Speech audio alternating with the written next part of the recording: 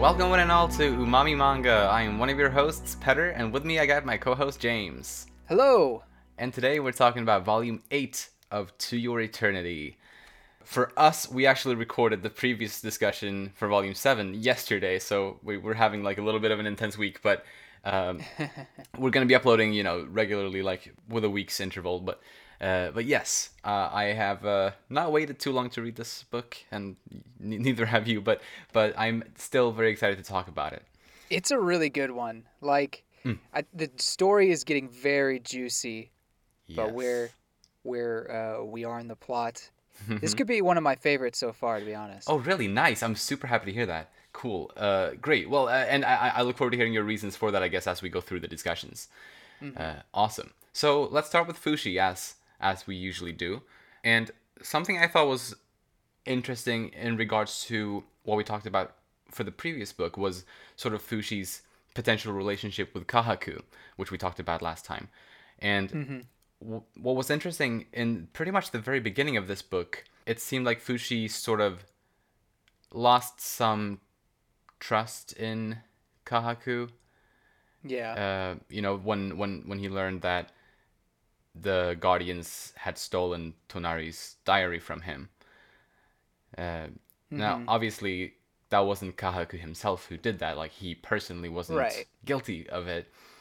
So, like, yeah. But there were other little incidents that happened throughout this book between these two characters. And I was just curious to hear kind of what do you think at this point, like after having read Volume 8, what do you think of their potential friendship moving forward? Oh, their friendship moving forward. So I guess I'll address that. I don't think it's broken. I think there is a bit of trust that was lost after everything that's happened. Mm, Uh, a bit. Fushi does say that he doesn't view, or she or whatever doesn't view Kahaku as a bad person. right. Um, and I think that there was just a moment of, well, I just think that Kahaku lost a bit of control Yeah. at one point, and that hurt Fushi, similar to how I guess Gugu and him had a fight way Fair. back when. Right. That's a good point. But as to where it would go from here, it's hard to say. And this leads to the other thing I want to talk about is Fushi's kind of, well, he had a few things that he was trying to understand, but one of the main things he was trying to understand this volume was love. Yeah. And yeah, I want to know what love is. I want you to show me. Like, kind of, when I was writing my notes, that song came in my head. Yeah. And he was asking a few people about it, or well, particularly when Bon brought up the fact that he should find a sweetheart, Mm. and that got him thinking about that. And so, based off of that, this whole Kahaku thing, who's very much into Fushi, very much so, Yeah.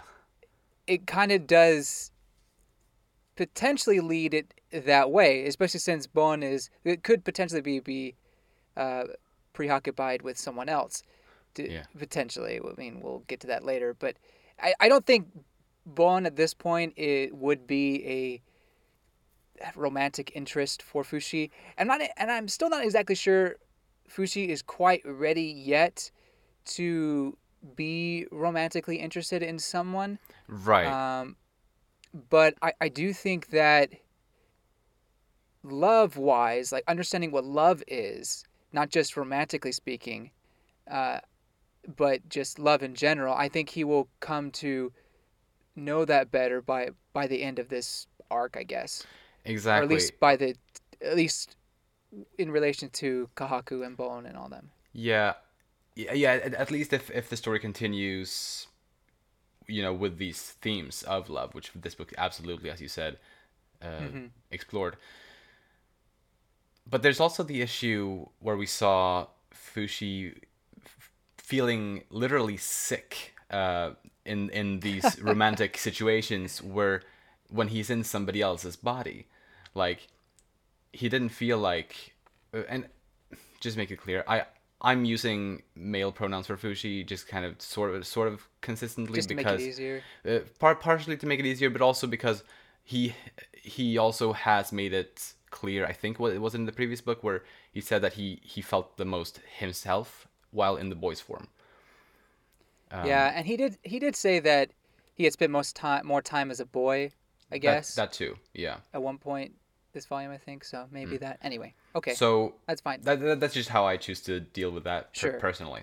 But anyway, like I'm not saying either way is wrong or right, but No, I but understand. anyway, about being in other people's bodies while in these situations of like romantic situations, it didn't quite sit right with Fushi because, well, I think for reasons that I can absolutely understand, like it just doesn't feel right to use somebody else's body in that kind of way. Like even if it's just a hug, but if it's like a romantic kind of hug, like it makes it complicated. And really, all of his forms that he has, all of his bodies that he can take the shape of, actually, well, they actually belong to other people. So that makes it very Right. complicated for him. So I wonder, like, how that's going to continue, assuming he ever falls in love and wants to, have romance with somebody. How will he deal with that? I wonder. Yeah, you bring up a good question, and I didn't think about this till now, but I guess there could be the possibility he eventually down the line is able to create a unique body for himself. Ooh, I don't know why or how, but maybe that could be something, and yeah, in that way he could feel, hey, this is me, and I don't have to use the bodies of the people I know, right. other people's bodies. Mm. That said, we can't. That's so far out. I think. Well, maybe so far because you just never know how the story will go. But that's just not in the realm of possibility at this point. So I think that it would just have to be a body that he's the most comfortable being, Mm. and it probably would be the boy body. I think so too.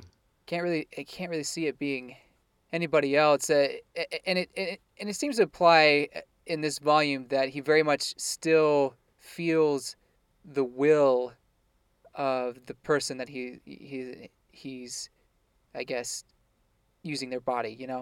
Right, yeah. Although I could also see it kind of in general, even if it's not in their physical form, he can still sort of maintain their will regardless of the form he's in. I That's think. true too. I think we've seen that in the earlier volumes. I think so. Mm. So yeah, I guess hard to say what romance could look like for Fushi if he's ever able to find it or desire it. Yeah. But at the very least, he is curious about it, and I think that's part of becoming human, part of growing up, Mm. is discovering or at least toying with these feelings of romance. And Absolutely. I would be surprised if the story went that way. Uh, who knows when, but and maybe it's with these characters. I don't know. Right, exactly. Who knows? But he did fall in love with the doll. Help me understand that. Was Uh-huh. that just like love as in, oh my gosh, March would love this thing, and that was just feelings that he had because he was in Perona's body? Or did he actually just be like, oh my gosh, this is the cutest thing I've ever seen. I want to marry it. Kind of a, obviously marry wouldn't be on his mind, but I don't know, just, how you look at, a waifu, like, when you look at Perona, it's like, oh, that's really cute. Yeah. I want to protect it. I can totally see it being a bit of both of those things. Obviously, Yeah. I don't think Fushi has quite understood what love is completely yet, especially Yeah. since when he read that book, which supposedly was very much about real love, he said that he thought what he felt toward that doll was the same thing, which obviously kind of can't be the case, really. So, considering Different strokes that, for different folks, man. true, fair, but but no, I don't think he quite knows what real love is yet. Yeah. And probably because he hasn't experienced it himself. I don't think anyone can actually really understand love until they actually feel it themselves. It's a good point. So It's a good point. yeah, but definitely, about March, knowing that March would Right. like that doll was probably also a part of it. You know, I part of me wondered if that interaction with Fushi and the doll, and how both Kohaku and or Kahaku, excuse me, I can't want to say Kohaku. Yeah, me too. Kahaku and Bone or interpret that interaction. Kahaku's kind of sees it. Oh yeah, there's totally a feminine side to her, Right. and but Bone on the other hand, maybe it's because he's able to see the spirits around Fushi. He kind of understands what Fushi's really getting at with the doll, potentially. Right. Maybe Maybe. I don't know. To me, I wonder if it was just showing the difference of Bon and Kahaku and how they understand Fushi, and that maybe Bon is a little closer to understanding Fushi than Kahaku is. Perhaps, yeah. I don't know. Not in like a romantic way or anything like that, but just as a being, Fushi as a being. For sure. Yeah, I do think Bon. I mean, we're going to talk more about him later, but speaking about this, I do think Bon does have a good ability to understand people. That's true too. So I think there's something to that, for sure. One more thing I'll say about this romance part. Yeah. The saying where the worst she can say is no. Oh, yeah. Well, I think in Kahaku's case, the worst she can do is throw up. Yeah, I did feel sorry for him there. I didn't really. I definitely did. I'll say why later on, but Right, for sure. I thought it was hilarious. Yeah, I mean it was good. It was a great moment. But moving on with other Fushi parts here, we did learn that Fushi has sort of been thinking about giving in to the Knockers if another person he loves should die, and I think it's kind of been building up to this. I feel like ever since Volume 4, it's really been like his kind of depression has sort of gotten worse. I feel throughout these couple of books. Yeah. I mean, I guess that's the equivalent of ending your life, right? I mean, for sure, absolutely. For Fuji it is, because the Knockers are really the only thing that can make him not exist anymore, sort of. At least as far as we know. Yeah. So it's really sad to see that. However, what I thought was really nice, that kind of felt a bit more positive that we saw toward the end of this book, was how because he was imprisoned in this dense iron cage, and while there he didn't give up for 1 second to try to get out of there. He consistently fought to get out and to fight on and to rescue and to help out the others outside. I thought seeing that, to me, kind of proved that he still has something to live for, and that he isn't completely done for yet. Yeah. So I thought that was a really positive thing kind of to end the book on. So I really like that. He definitely hasn't given up. For sure. Speaking of that iron cage part, by the way, I thought that was really, really terrifying, first of all, but also like awesome to see how he was able to escape by like generating molten iron to escape like that. And that's got to be one of the worst deaths imaginable. Yeah. Being in that cage and then have molten iron poured on you. Like, if you don't die from lack of oxygen, you die from the molten lava. Right. Molten iron. Yeah, it was. Yeah, like so, like even if it doesn't result in death, like just that as torture must be just unbearable. Like, as the beholder was narrating it, he said that he would wake up every 6 minutes, I think, in the beginning, and then just kind of lose consciousness after taking 2 breaths, and then wake up after 6 minutes. But toward the end, he would only be unconscious for like 9 seconds. So his regenerative powers like improved a lot while going through that. Um, so I thought that was also pretty cool to learn. Yeah, for sure. And I guess the payoff at the end, uh, I mean, never wanted him to go through stuff like that, but in the end, he's able to produce molten iron. I mean, Exactly. that's got to be incredibly useful, besides being, as you mentioned, as resilient as he's become. Right. Yeah. Yeah. So he definitely got stronger by going through that. Even though he like almost didn't make it. Like it seemed Through like the refiner's fire. yeah, but the beholders seemed to maybe almost like have like he seemed to maybe not even think Fushi would make it out of that. So it was nice to see Fushi prove him wrong there, kind of. Agreed. And I guess a little bit on like how he ended up in that cage when he transformed into that dead priest. Yeah. That was interesting to see. And we kind of understand that he can't resurrect someone that he hasn't seen while they were alive. You know, he never saw that guy when he was Right. alive, so he couldn't take a living form of him.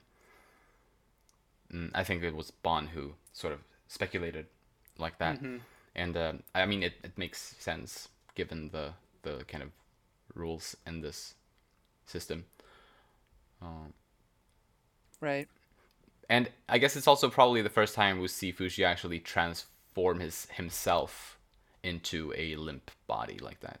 He has created limp bodies, but not actually transformed himself into one.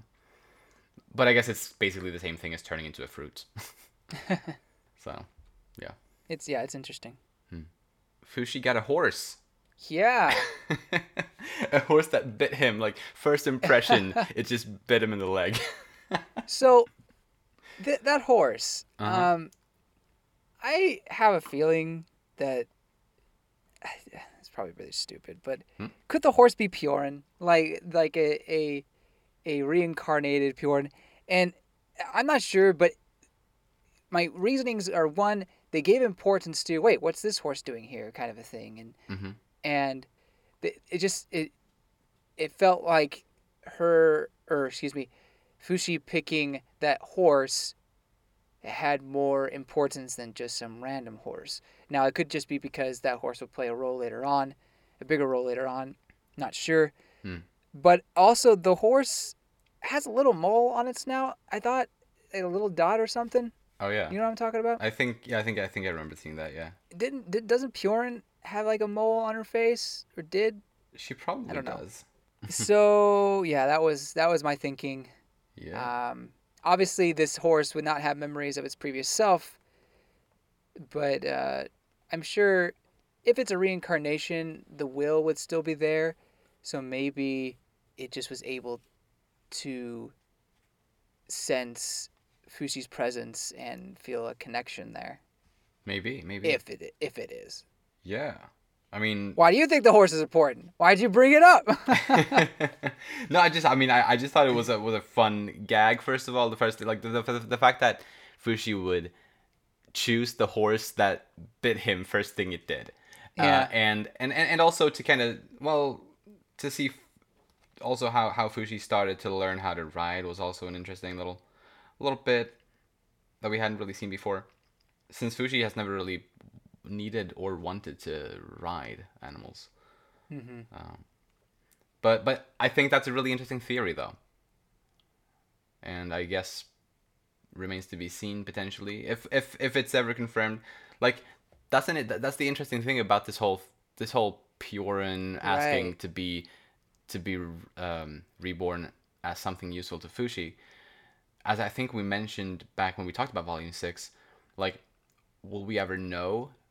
Will we actually get a confirmation when we see that in the story, if it gets to that, or will it just be something that is up for interpretation for whichever person or creature that she is reborn as?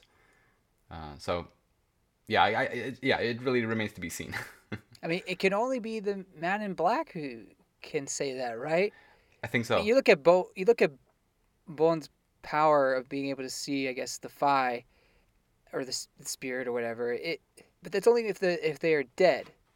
And so, unless the horse dies and he sees Bjorn's Fi, but even then, wouldn't it be the shape of a horse now? I don't know. I don't know how that works. Yeah. But anyways, I think it's got to be the Man in Black, the Beholder. Yeah. Yeah. Very interesting theory. So, I guess moving on.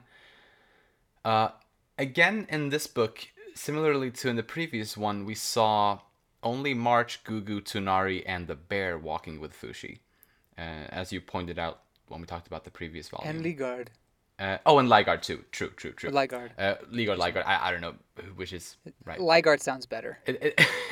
I guess so.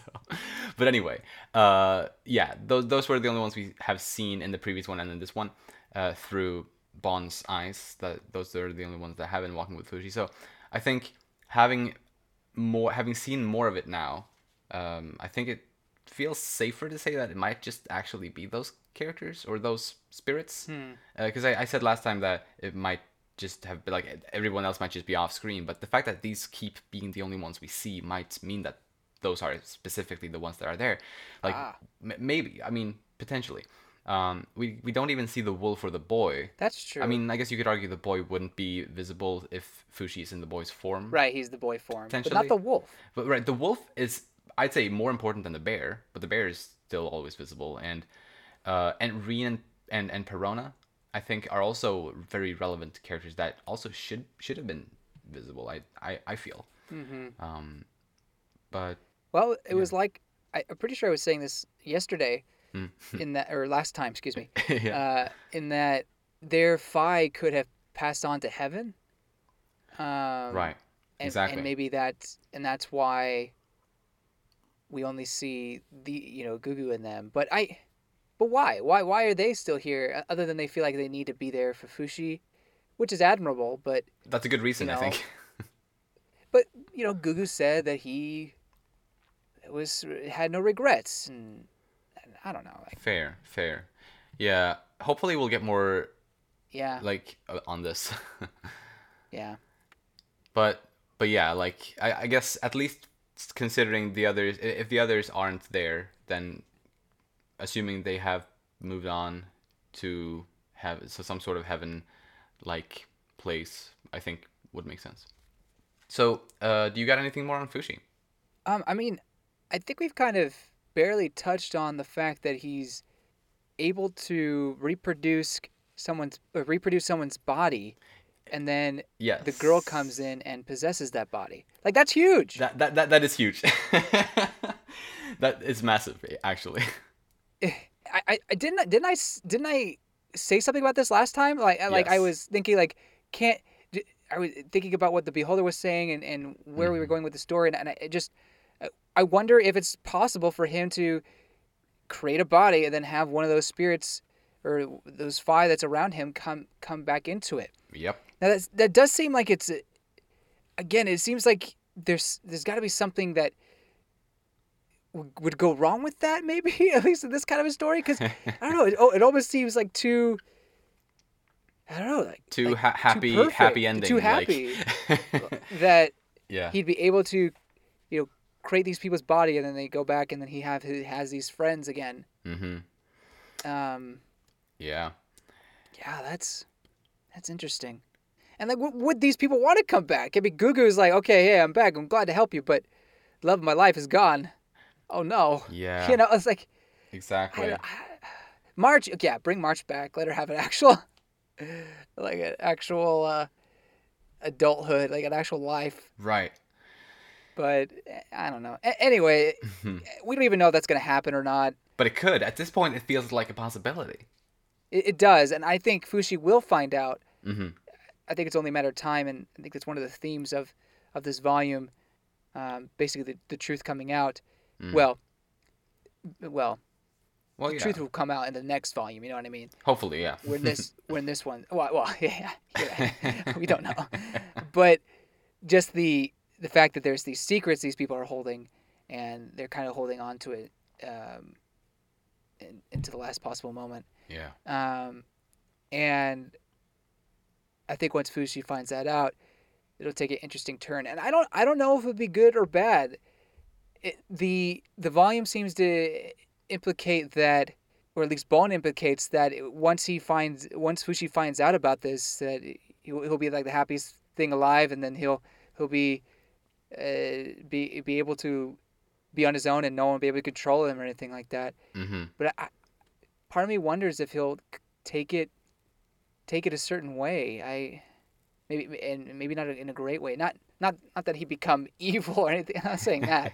What I'm saying is maybe he'd get upset that this whole time he could do something like that, and the band in black didn't tell him, like he didn't know, and people's families are dead and gone and everything. So Yeah. I don't know. It'll be interesting to see how he takes it. Definitely.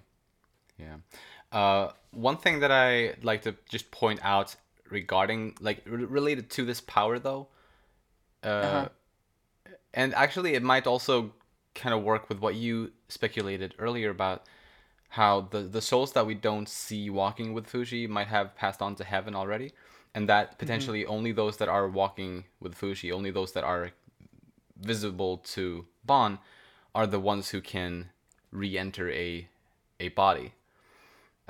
If that's the case, then that would explain why in I think it was the beginning of volume 6, Fushi created an empty husk of the boy to fool Hayase.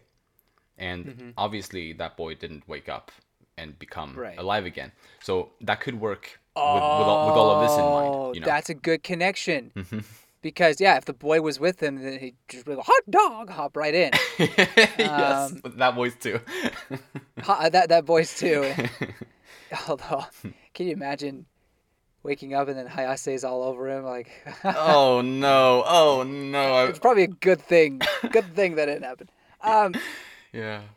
Yeah, that's a great point. Great point. I think eventually that's the way the story is going to go. It would add up if that's the case. But, So yeah, anything more on Fushi?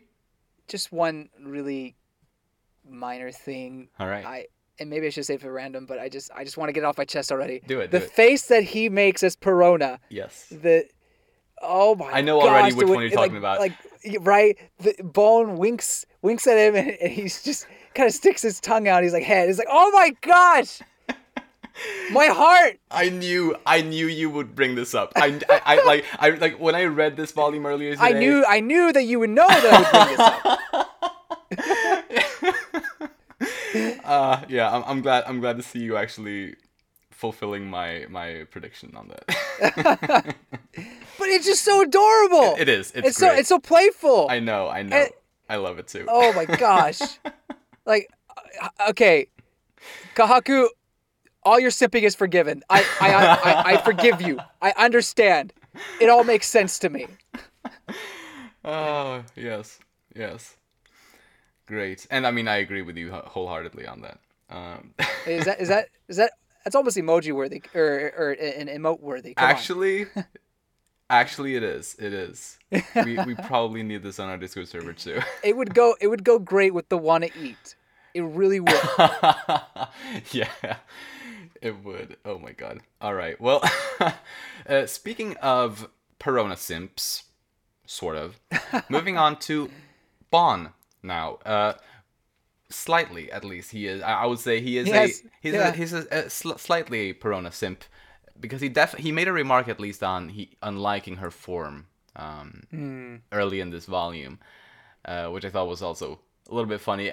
Obviously, later on in the volume, that doesn't maintain a thing exactly, but it was still fun to see that little hint of him at least liking the way she looked. Well, later on, his sister mentions that his type are kind of small, petite women. Right. And I guess Perona's figure kind of matches that. Yeah, I'd say. Absolutely. So I think there was some truth in that there. Mm-hmm.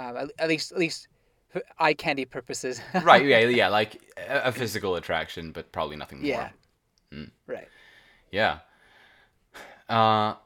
And we learn here also that Bon runs his own weekly magazine for the people of the country, largely about himself. Oh my gosh! What a great What a great service to your country. Oh my goodness. Yeah. You know Uh, that's the equivalent of like People magazine or yeah. some other like tabloid kind of thing that only talks about the royalty. I mean, this Right. is much more wholesome and less kind of, you know, scandalous headlines kind of a thing, I but guess still. so. And yeah, he's awarding himself like with awards, like with prizes and things through that magazine, and uh Hey, he awards other people. he does too. He does do that too. But like it was funny that the first time we saw that award thing, it was for himself. Yeah. um, But look, I mean, if he's flaunting, if he's like really feeling it, I mean, yeah, go get that award. yeah.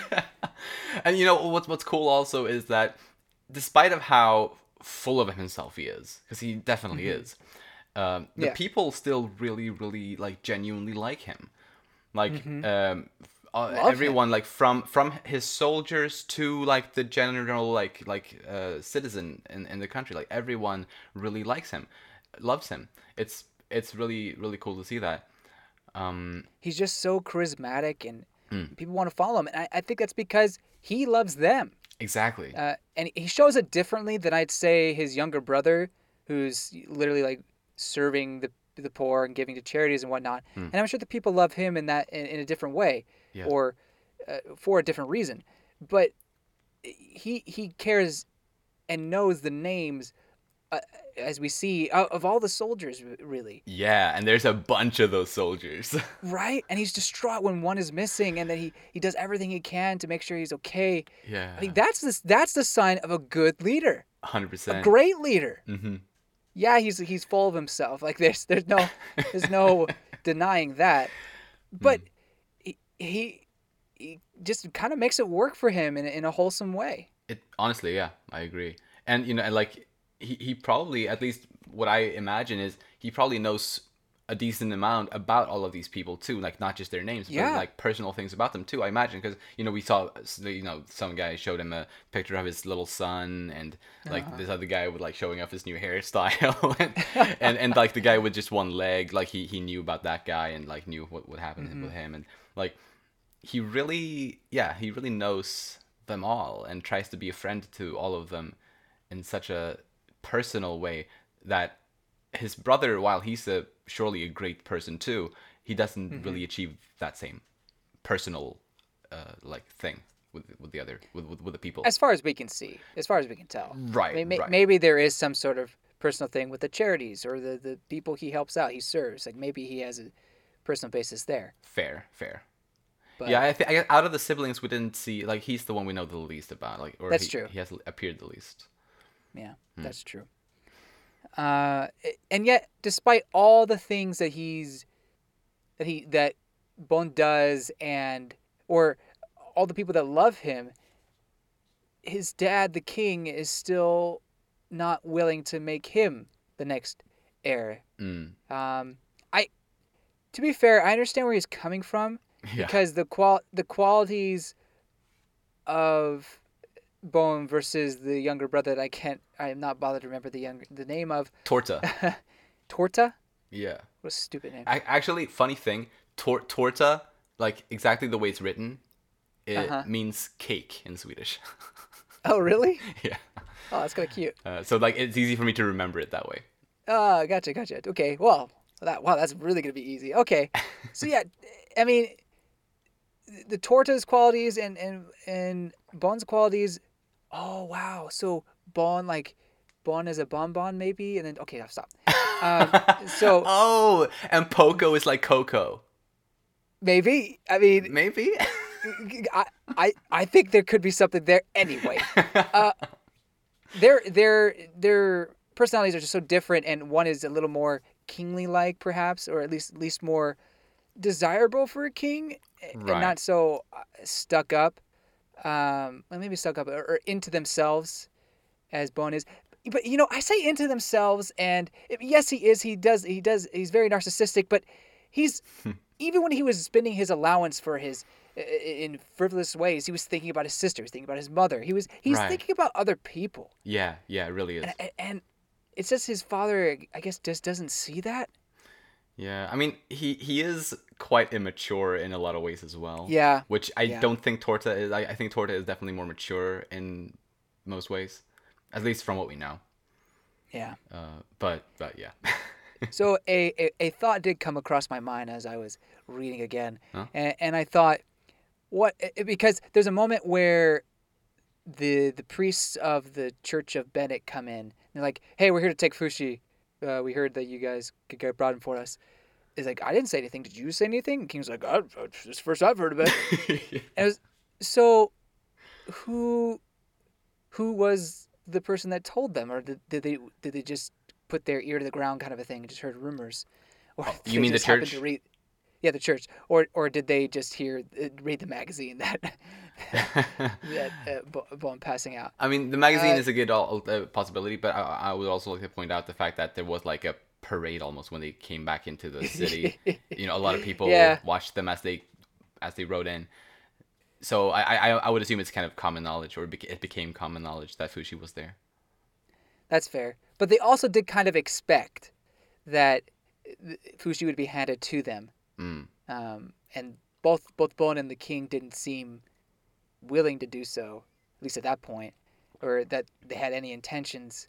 So it does make me wonder if someone had told them or had inquired of them. And then I thought, well, what if the younger brother was secretly like asking them to come there, Oh. and I guess to sort of portray it there. But that sort of plot twist or reveal doesn't really go in line with how the story, I feel, it deals with plot twists or plot threads. Mm. It does seem like most people in this world, aside from those who are more antagonistic, are generally good people and wholesome and don't have these kind of dark desires. Yes, there are evil people, but Mm-hmm. at least those within the main cast and everything, it doesn't seem like there's too many people who are just willing to ruin someone's life like that. I Yeah. don't know. Just so it's not a guess that I'm at all confident with. Just kind of like a what if. Maybe Right. that could happen, and that would give the Torta a little more story relevancy. Mm. But yeah, that's not something I'm confident about. Just want to throw it out there. Right. Interesting. Interesting. Yeah. As we talked earlier a little bit about the whole thing about Bond learning about the fact that Fuji can revive people, or at least people that he has seen when they were alive. Mm-hmm. Regarding that, I think it's clearly for selfish reasons that Bond doesn't want to tell Fushi about it, because Right. he wants to continue being with Fushi. He doesn't want Fushi to leave him for his other friends or his older friends. And Mm-hmm. and later on, when Bond is approached by the High Cleric Silira, and he's Mm-hmm. offered that deal, or well, he's really being tricked or being threatened, rather. But Right. it's proposed as a deal. Bond does agree to it, but I the way I view this is really that he's really only agreeing to it because his family and his people and his country was on the line. Like he had all of that on the line in that moment through that threat. So that was why he handed them Fushi, or he expressed that he was okay with them taking Fushi only because of that.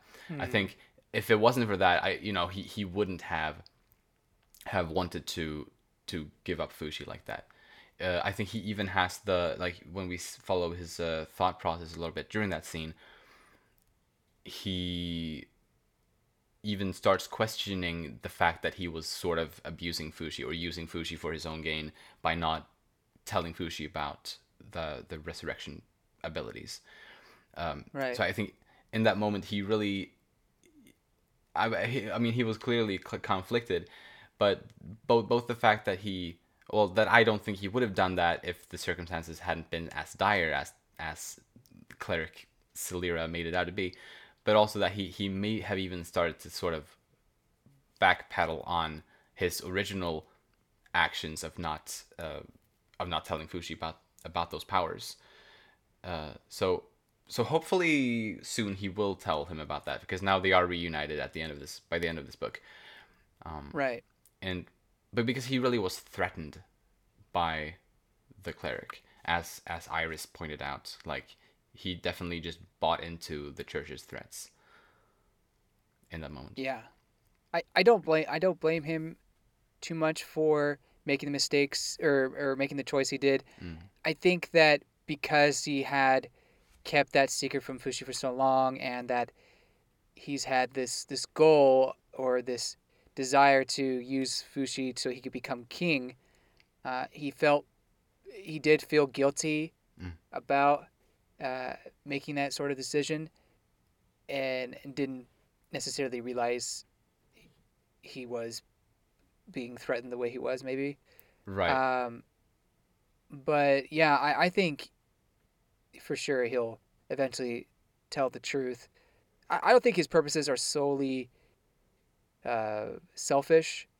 I think it definitely started out that way, mostly selfish Mm. towards the beginning of the interest into the story.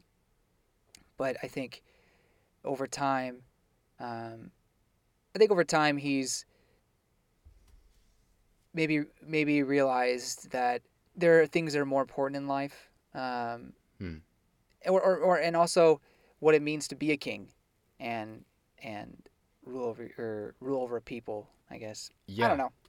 Right. I guess I'm just talking out No, but talking I think nonsense at this point. I think you're right, and I think especially it was during his time when he was imprisoned. Toward the end of this book, when he had time to do a lot of thinking that he hadn't really done before that, probably. And I think he Yeah. definitely grew as a person during that time. Like, and actually, speaking of that part of the story regarding him, I love how they could see each other's shadows there in like the cages, just Mm-hmm. like in the story in the book that Kahaku recommended to Fushi about the people Right. who were crucified. Was a really nice little reference to that.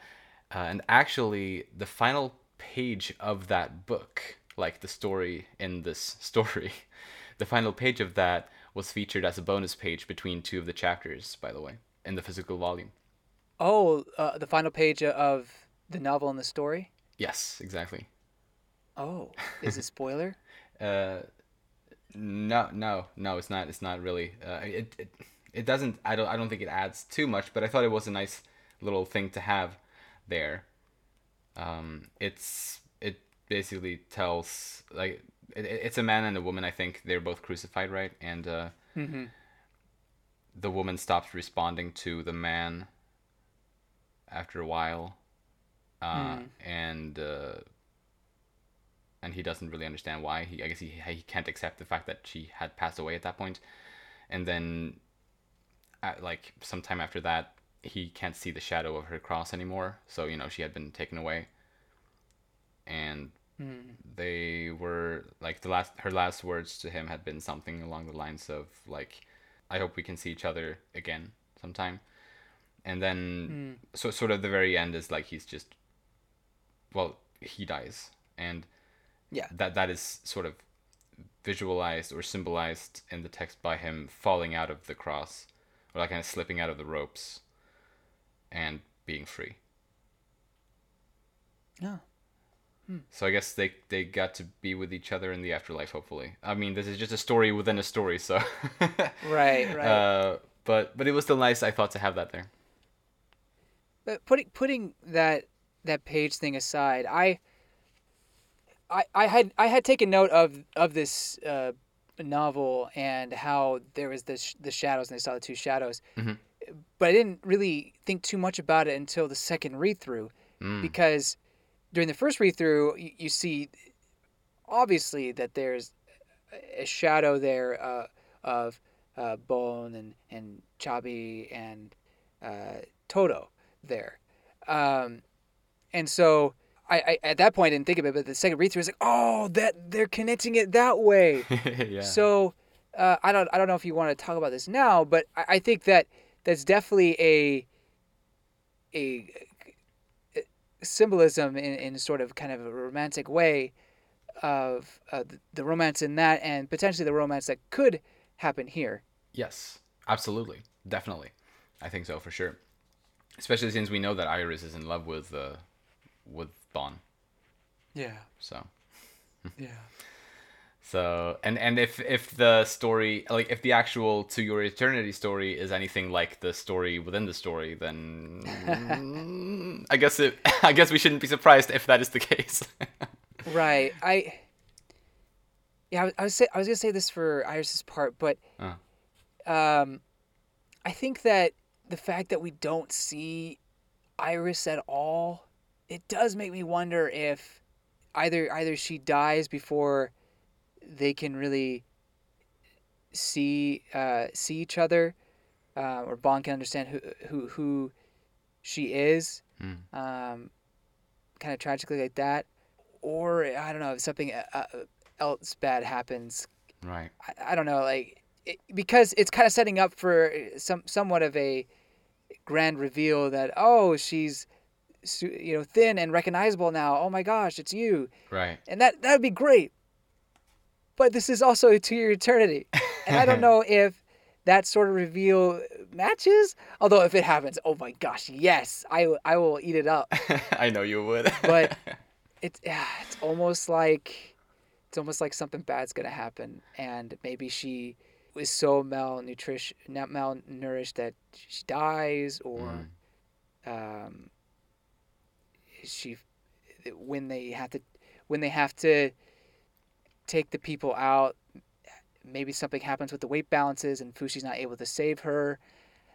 I don't know. mm. Yeah, it could be rough. Or nothing happens. Right. And that would be great. Yeah. But I guess a little bit back to Bond. So there's I guess at least from what I can recall just right now, there were 3 instances throughout this book when he was around at the same time as the Beholder was around. And Yeah. what I thought was kind of interesting regarding that was the first time Bond didn't really seem to see or hear him at all. Like he was like faced the wrong way when he was trying to communicate with him and stuff like that. Mm-hmm. Even though he's supposed to see everything, like at least that's kind of his ability, you know. He can even see all these spirits, but at least based on the first interaction there, he couldn't see the Beholder.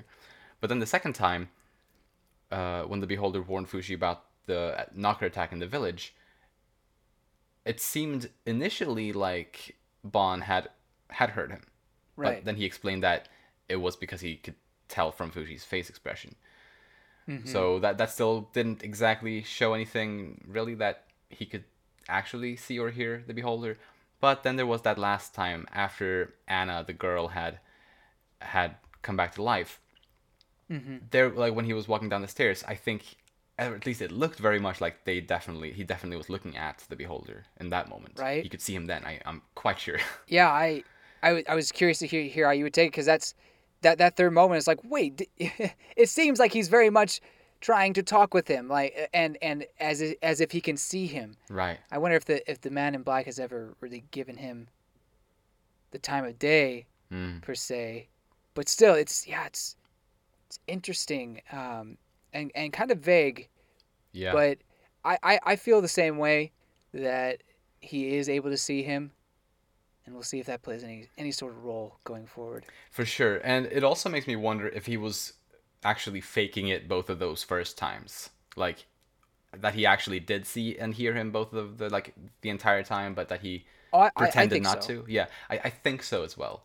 I also wanted to just kind of get your take on that, but yeah. I think it's because, well, one, he's probably trying not to make his powers obvious, Mm, or at least too obvious, and it's also what the training he's gone through his whole life, really, in not being allowed to talk about those spirits. exactly. So I think that it plays a factor in it as well. For sure. Yeah. So anything more on Bon?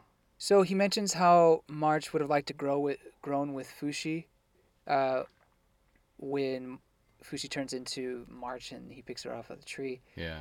Uh, and it feels like he's spoken to March before, and I wonder how many of the other people, other spirits around Fushi he's spoken to, besides Tonali, obviously. Exactly. Yeah, that could be more than we know.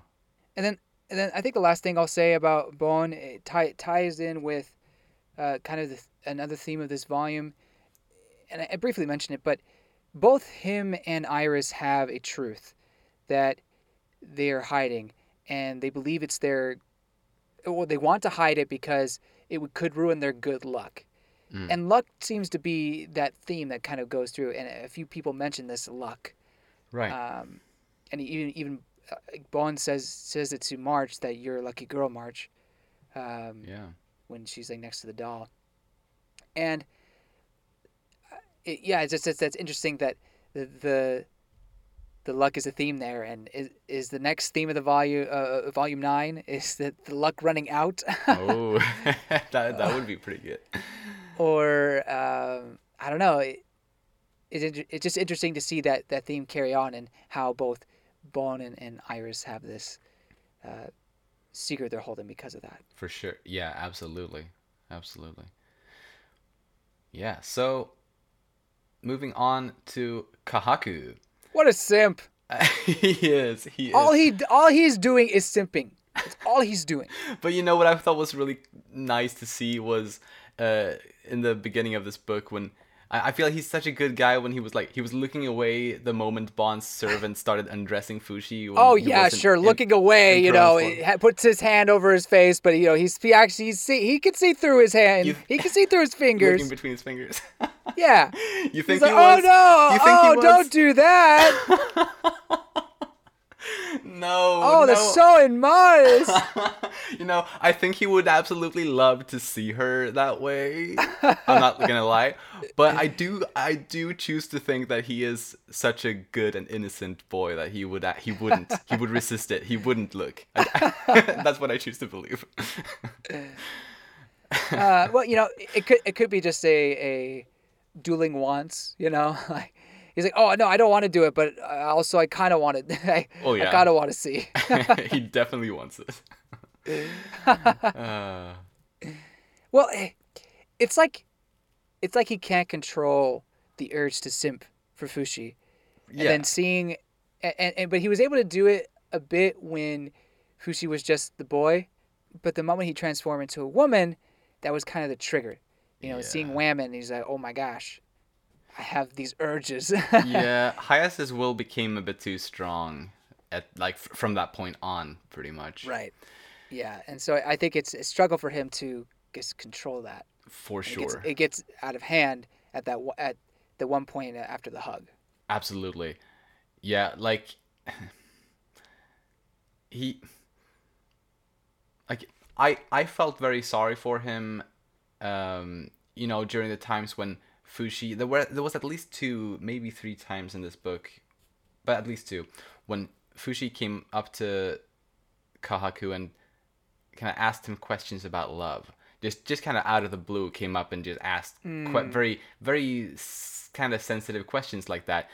And for us as the readers, knowing how he feels about Fushi, that's got to be so conflicting and just painful Yeah, for him. true. Like True. definitely, I think he's definitely in pain from being in love, and in those moments especially. So I really felt for him in those scenes. Yeah, particularly when Fushi asks, "Does pain hurt?" Or not pain. Does love hurt or something like Mm, that? And mm-hmm. he's like, "Yes, yes." Yeah, yeah, that was so. Oh, that was so good. That was so well, kind of portrayed in the book. There, I loved that part. Yeah. Oh, Kahaku. But you know, then eventually he does propose to Fushi, and and then you know really just goes off the deep end, and Right. that was a little bit disturbing. uh, but you know, Yeah. it's not him. It's not or it's not. It is him. It is him. Well, it is We him, can't. but He is reincarnated. The will is reincarnated into him, exactly. But and Hayase is part of him. And to say that it's out of his control is almost not correct. It's just who he is. Although that, although I don't want to make it sound like he can't change or he can't control, but I think that to say that, oh, that's Hayase, it's not entirely accurate because Well, no. well, it is Hayase. Like, he is Hayase. Well, Just but he's also his own person. I think as a person he is completely his own, but but but as we have said, like her will is there, and I think if her will hadn't been implanted into him the way it has been through this reincarnation thing, he wouldn't have those urges. At least not. Well, he wouldn't Well, exist um, well, because, what? as far as we understand, it's the Phi, like literally the spirit that's being reimplanted each time, and it's not the memories that get carried on. It's the will that get carried on. Yeah, but we don't know exactly how the Yanome are performing this reincarnation thing, how that works exactly.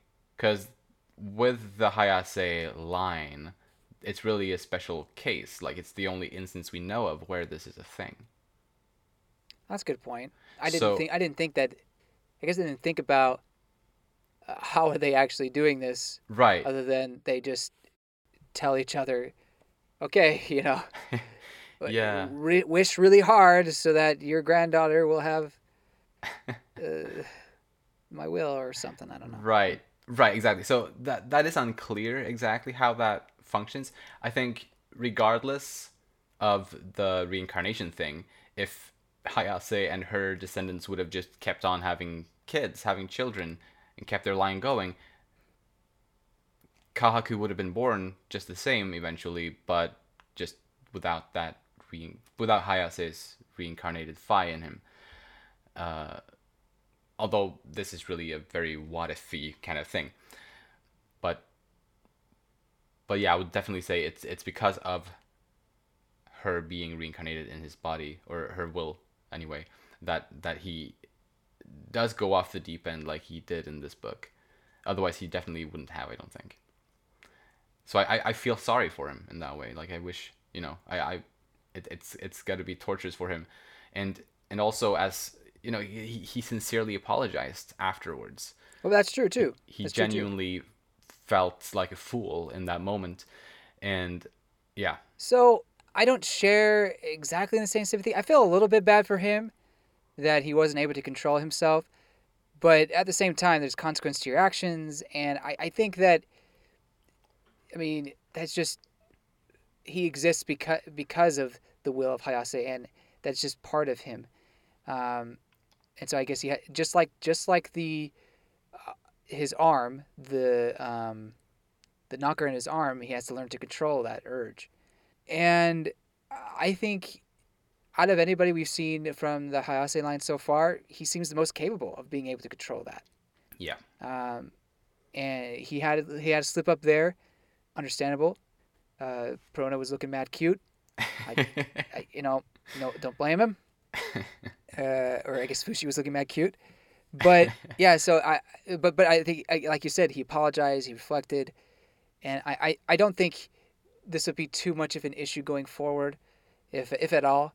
There may be moments. There could be more moments, yeah, but it definitely won't catch me off guard at all. But one thing that I really like about Kahaku is he learns, or he'll talk about some of the past of the Guardians, like how they stole the diary yeah, from Tonari, and Fushi will exclaim, "What?" It's like, "What are you guys doing? You stole that from Tonari. You stole that from me," and gets upset, and he's like, "I didn't realize that wasn't me," and but he feels repentant. He feels mm. almost feel like he regrets his ancestors, what they did. And then the same thing happens again when he finds out that Hayase was the one that murdered Perona, Yeah, and you kind of really feel that the regret and disgust with himself, and I guess his ancestors.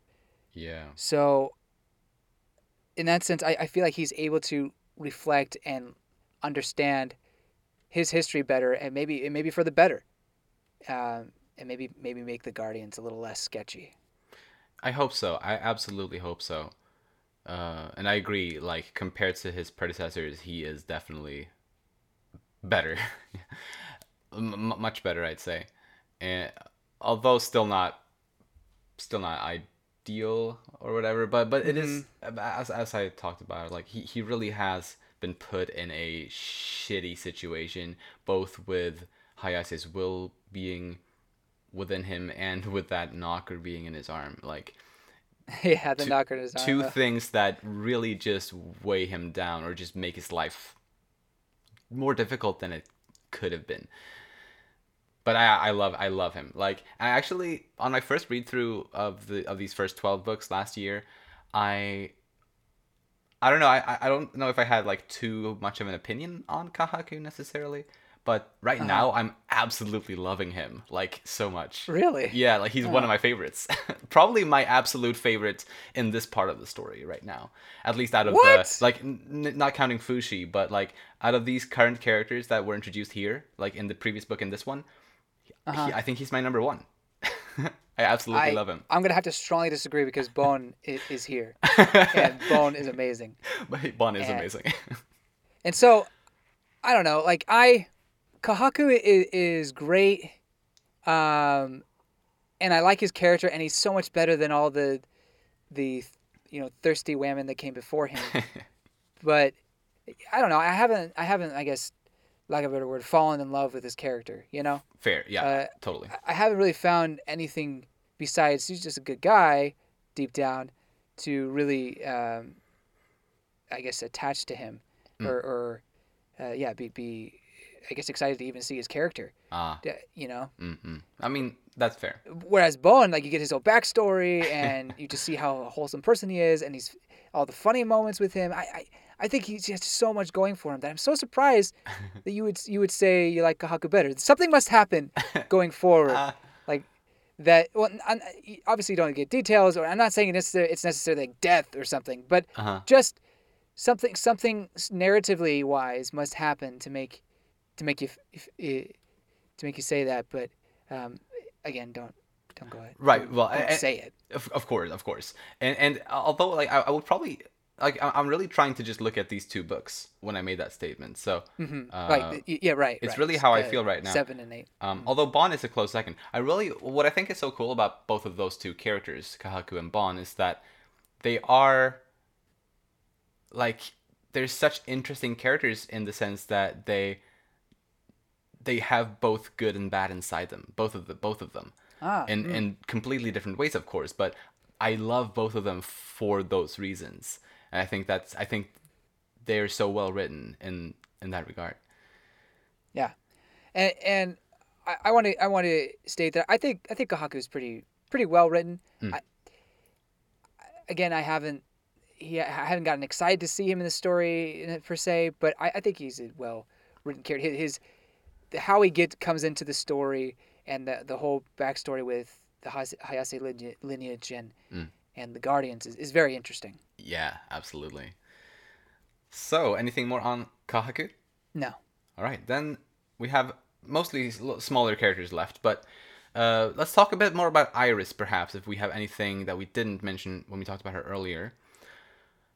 Obviously, she's in love with Bon, and perhaps she's a bit too keen on doing literally anything for him.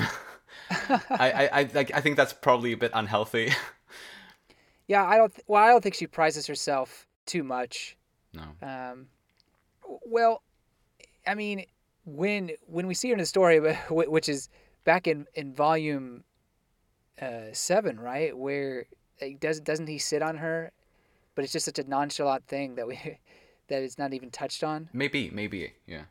I feel like at one point he sat on her while he had captured Fushi. Right. You're probably right. But the fact that she gained so much weight from what she was before, and that Bon didn't even recognize her as a female. Yeah. I think that just kind of maybe degraded her self-worth a little bit. Yeah. And so she was just willing to do anything for Bon to at least recognize her. It's still I agree it's unhealthy. It's unhealthy. It is, yeah, and it's very sad. Yeah.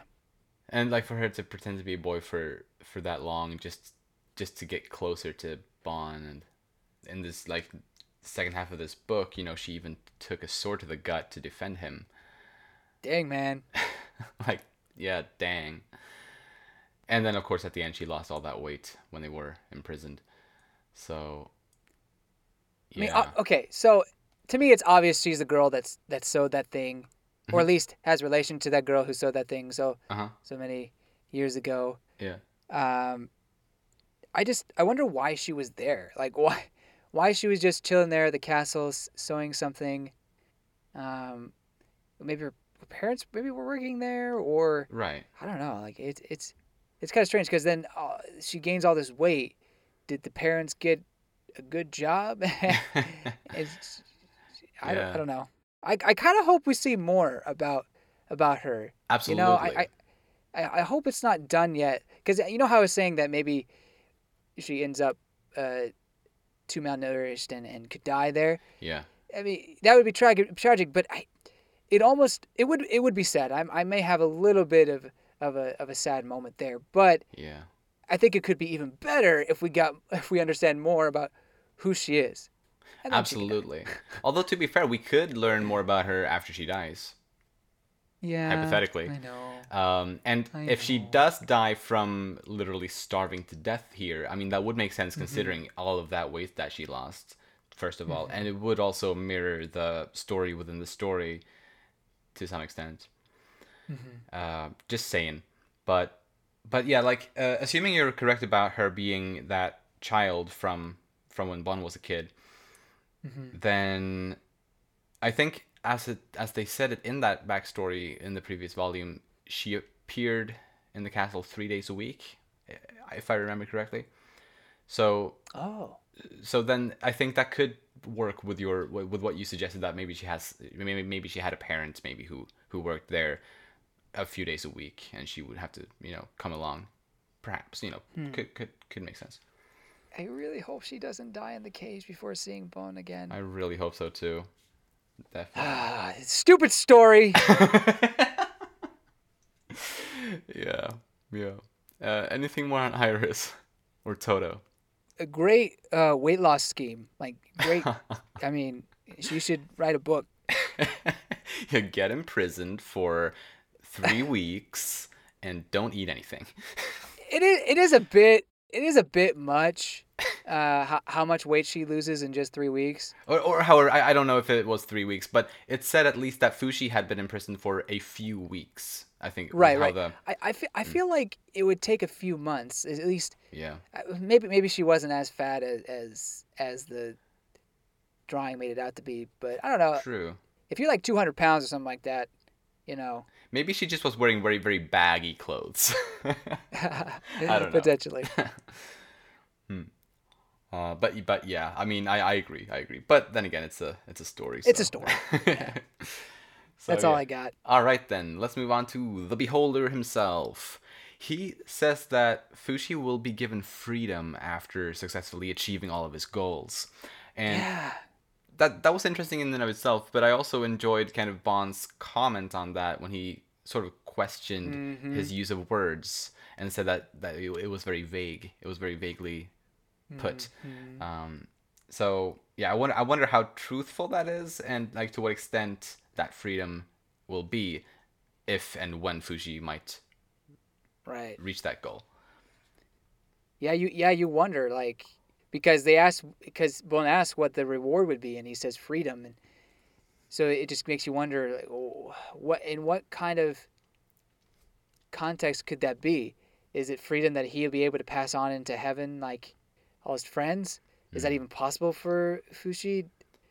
Does he have a fi like that? Like maybe I don't know, right. but then again we're dealing with this immortal being, so perhaps death is not really the freedom that he would be able to get.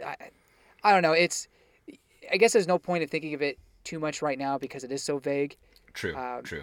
what what I was so interested in is kind of how Bon really reacts towards the Men in Black, Hmm. and how he kind of implies that unless he hears more about him and Fuji's situation, he won't know if the Beholder is friend or foe. Like, he even insinuates Yeah. that he could be a villain, you know? True, true. Yeah, and I do like that skepticism in Bond Yeah. in regards to the Beholder because I think he's not wrong to doubt him, all things Yeah. considered. And Fushi himself isn't completely fond of the Beholder either, of Yeah. course. Oh, yeah. Totally. So yeah, yeah. So much mystery still, and might be too early to ask a lot of these questions, but still interesting to think about. Yeah.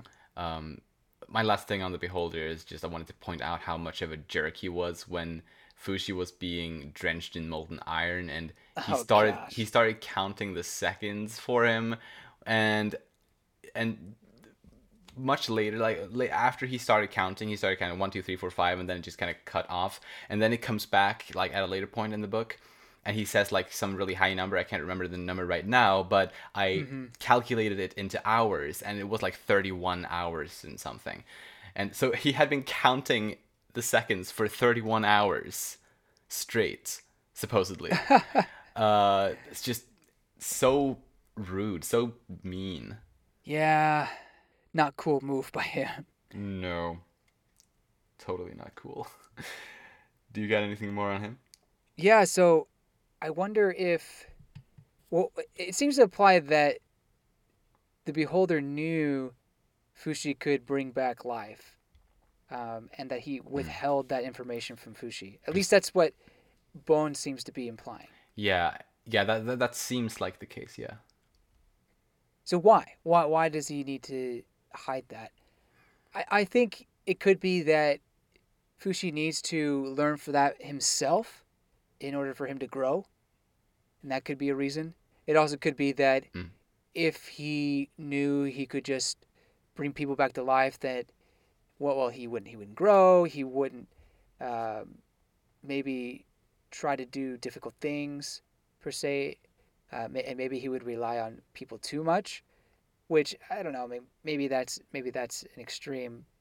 But again, the Beholder thinks differently, a bit differently than Fushi does at the moment. So Yeah. No, I think both of those like reasons are good ones. I I think both of them could actually be completely what the beholder is thinking. And also like if Fushi did know about it, and if he would use it to bring people back to life, then presumably he wouldn't be able to take those forms himself anymore, mm, and that would uh, restrict him, and maybe the mm. beholder wouldn't want that, perhaps. Oh, okay. Like let's say he would, if he would be able to bring Gugu back to life, then maybe he wouldn't be able to transform into Gugu anymore himself. Mm, Although of course we can't know for sure, but yeah, just yeah. speculating there. Good point. Good point. So all right, so there's just a few very even more minor characters that I guess I got left here. Okay. So Poco, the Yeah. the sister, the princess. Uh, So I funny. I don't like the way she speaks. I don't like it. You don't think it's cute? I mean, I guess at first, but it got a little old pretty quick. Yeah. Yeah. But she's cute though. She is. No, I agree. Like, it's it's kind of maybe a little too much. Uh, it's fun. I did not expect her to be a stowaway on this trip, Right. but or quote unquote stowaway. I mean, she's like in this barrel the whole time, rolling around or like walking around. Yeah, and Bond doesn't even know that she's there. Apparently, like he makes no acknowledgement that she's there, and maybe that's the point. Yeah, I think she told him not to tell him too. Yeah, So right. that is kind of funny. Apparently, she gets bored easily, and that's why she decided to join Yeah, on. but even then she's bored when she's out Yeah. on the adventure or on the journey. So when she first joins them, like she says that she's bored, and she kind of glances over at Kahaku and the Guardians. I don't know if it's because of them per se, or if it's just what they're doing right now is more interesting than what's happening at the castle. Mm-mm. But it could be interesting to see if that goes anywhere. Absolutely. So next one, Chabo, a little bit, the bald little boy. Oh, okay. You know, his mother is dead, as You mean Bond could. the weight? That, yeah, yeah. Oh gosh, That's yeah. so It was terrible. such a dark realization when Bond kind of understood that, you know, Yeah. because they obviously they wouldn't put a boy there just for having stolen like a piece of bread. Or I guess at first it seemed that way, and I guess I just accepted Right, it it did. because like I guess they're just that brutal. But then it made Mm-hmm. more sense than when Bond realized that like shit, that's why he's Mm-hmm. here. That was really dark. I thought really tragic, and the fact that they killed his mother over all of that as well, Yeah. and also seeing him collect all these pieces of bread for his mother, like over the Oh, over the days that they spent there. So sad, so sad. I really hope he makes it out of this and is able to live a good life after this. yeah. Really, really, really hope so. He does not deserve anything bad. No. So, last character that I have noted down here anyway is High Cleric Celera of the Church of Bennett. Who? Yeah, like what's his name again? What's his name again? I love how Bond never could remember the name. I mean, it is a hard name to remember. I always had to read it, like to look at my notes here to see what Yeah, yeah. well, what's the name. Yeah. uh, but yeah, what did I have to say about him? I guess he was sort of the villain of this book, although not very Yeah. present. You know, he wasn't Right, there all, like too much, but still appeared a little bit throughout. And what I thought was kind of funny was that by the end of the book, he thinks that he's the winner, Right. but little does he know. Oh. I wonder if that statue that iron maiden kind of a look Yeah, is gonna end up being anything going forward. Like right. maybe like someone erects it as a statue to Yeah, it looks Fushi cool. or something. Um, Yeah, right, for sure. but I think it makes sense that we would get a church of some kind to resent Fushi. Yeah, You know, a being who is more or less godlike yeah, in the fact that he's immortal. So I think that would definitely go against something that a religion is teaching, Hmm. unless they were the religion of Fushi. yeah. The Guardian's like dibs. um, but yeah, there was a line that he mentions, uh, saying that if the Lord did not abandon you, the child will be saved. Oh yeah. Now he says that, and it leads into the line that says Fushi did not abandon them, and like Ooh. it's so powerful Ooh. at least in my mind, it's powerful that like implicating that Fushi is their lord. Oh, honestly, I did not actually pick up on that, but that's a I great really catch. like that. Dude, I love it I don't too. know if that's what she meant. Well, I'm It sure must have she been. wanted to have a connection like or a transition like that. Hmm. I don't know if it means anything greater going forward, but Right. I love that page turn. Right. It must have been an intentional detail. Like I feel. Like, obviously, I didn't pick up on it when I read it, but I love that too. Thanks for sharing that. That's so cool. So cool. Yeah. So, any other characters that you want to talk about? I don't have any of the characters, but I have some random stuff. Let's go into the random stuff. Woo! I like how they use birds as telephones, recorders, or Yes. microphones, whatever. Yeah, that's really cool. That's so strange, but also I guess clever if these birds are like pitch perfect. Right. Yeah, like parrots. That's Parrots, something I yeah. look forward to hearing. Like, if they do a season 2 of the anime, I can't wait to see Yeah. that. Like, Oh, I hope voiced. so. Well, so speaking of that, I feel like I know the best person to play Bone because you know how much I Oh. like Bone. So I was like I think I got the best person besides me, obviously. Of course. But no, the best person is the guy who does Okabe Rintaro Yes! from Steins Gate, Miyano Mamoru. Right. Yeah. Doesn't he also do Light Yagami in Death Note? Yes, he does actually. Right. Yeah, I think dude, yeah, I can totally see it. I would love that. I think he would be perfect for this role because one he's a very diverse vocal range and an actor, but I think Yeah. he can nail kind of the poshness of Bone, but also bring in Completely. some really those serious moments that Bone has where he's just contemplating and thinking. Yes. So Yes. I think it'd be perfect. Maybe they want to give a newer actor the role, but I think he'd be perfect. He would be completely. I can only agree with that. So Nice. here's hoping if we get a season 2. Right. Yeah, I really hope we do, especially considering Yeah. how amazing this current first season It is. was it was so good or is so good. Yeah. Oh gosh, It's they really nailed it. so fantastic, yeah. Obviously, I stated that Bruno is Q, but we already knew that. Yeah, I wonder who's the bigger simp, Kahaku or James? uh, battle to the death, synth battle.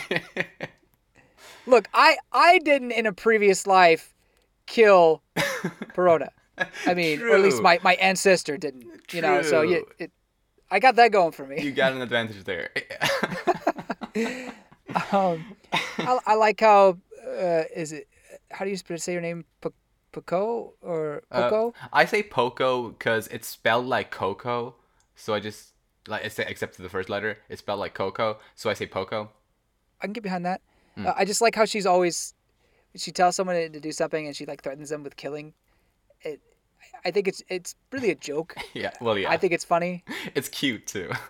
Yeah. And I think Bond did something similar. He said sort of the same thing, I think, at one point in this volume earlier. Oh, did he? I think.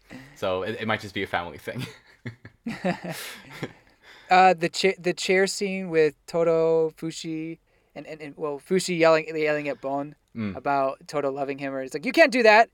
Uh, I thought the whole scene was really awkward and funny Yeah. because at that moment you're thinking because I'll be honest, and I didn't mention this in our discussion. I did think that Toto was a guy. Like it was surprising for me that Toto ended up being a girl. Was that surprising to you, or did you see it coming? No, I don't think I saw that coming. Obviously, it's been a Right? while, but I don't remember I saw that coming. I really didn't. Mm. I for some reason I was just said it's like, oh, it's a guy. Right. I really bought into it. Yeah, yeah. And so that's the whole scene was just pretty funny and awkward to begin with. And he's like, oh, I'm not into men, and you know, you're demoted to the sock, Yeah. the sock thing. Kahaku's comment is like, isn't that better? Yeah. Well, you know, I mean, physical contact is always better than sock duty. So just Fair. saying.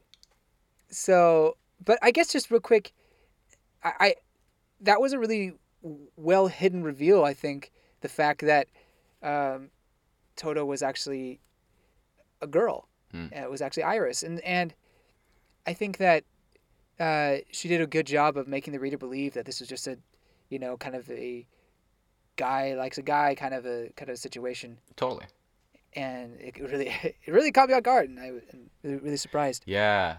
Yeah, like suddenly, like there's this guy who calls her Iris, and it's like, wait a minute, what's going on here?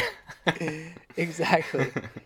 So I thought that was well done, and it leads to this the whole the girl at the castle sewing thing. I hope. Yeah, I think it will lead to that very well. it makes sense. It seems very plausible at this point. Yeah. The scene where Kahaku actually proposes to Fushi, Yeah. and Bon kind of walks in on that. Right. And so first off, he just walks in. He's like, "Ooh," and then in the next chapter, he's like has tea to drink, or he's like pouring himself tea, and just like intently listening. And then he has like cookies there as it's getting heated. His reaction just made it even more funny. Just Yeah. progressively like that getting was more into great. it. Yeah, watching him So observe good. that. I can't wait to see that. in the Yeah, anime. and he had like a servant there too that was Yes. like holding the tray of the cookies, and He was always watching. He was like, yeah, he was like looking too, like, what's going on? Uh, And then finally, just the line from Bon to Fushi, and I'm paraphrasing a bit here, but why are you so special? Because you can share with the people around you. exactly. I think that's truly what makes someone special. Yeah, and I thought that was also really nice to see that for this volume to call back to that, since that was one of the first things that Bond said to Fushi, at least like in like a serious conversation between the two. So that like in the previous book, so I thought that was definitely very nice and very true words too. And it's what Tonari said to him when he was a kid, or roughly anyway. So yeah, wise words. Indeed. Yeah. So I guess that brings us to the end of the discussion. Yeah. You said at the beginning that this might be one of your favorite To Your Eternity books ever. Like, I'm just curious to like kind of hear what specifically were like the things that made you really, really love this book. So to me, it's just, well, Bone's character for one, Oh yeah. but also just seeing their journey and Fushi understanding more about what it is to be human. You know, what it means to fall in love, and just kind of the reveals that were in here. You know, Todax being Iris. I guess that was the only big reveal, wasn't it?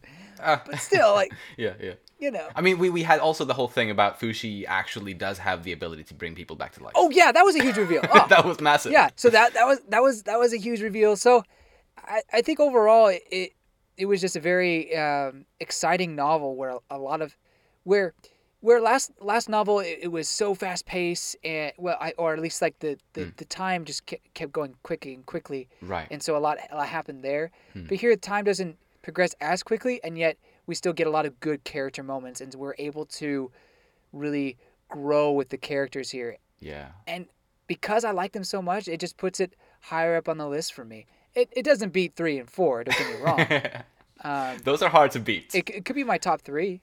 Sweet. Awesome. Yeah. Nice. I'm really happy to hear that.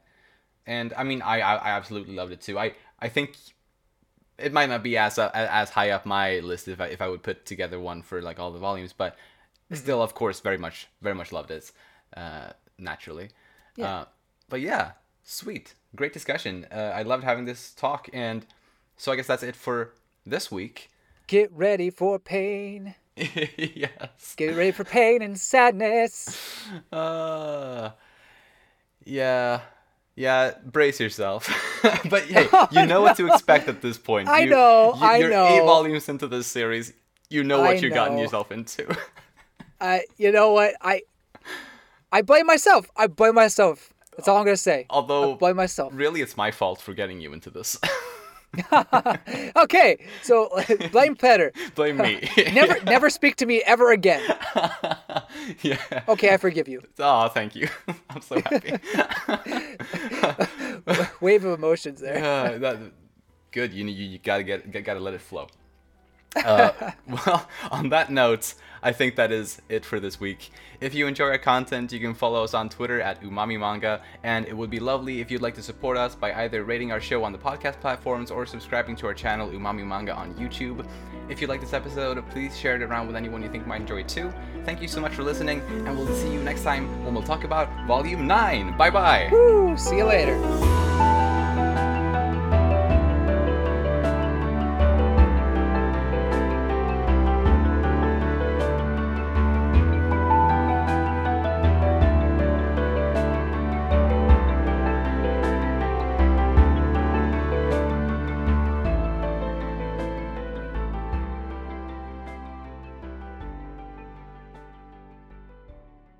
I nailed that final bit of the outro. I know. I was thinking that too. It's like, oh, he nailed it. Thank you.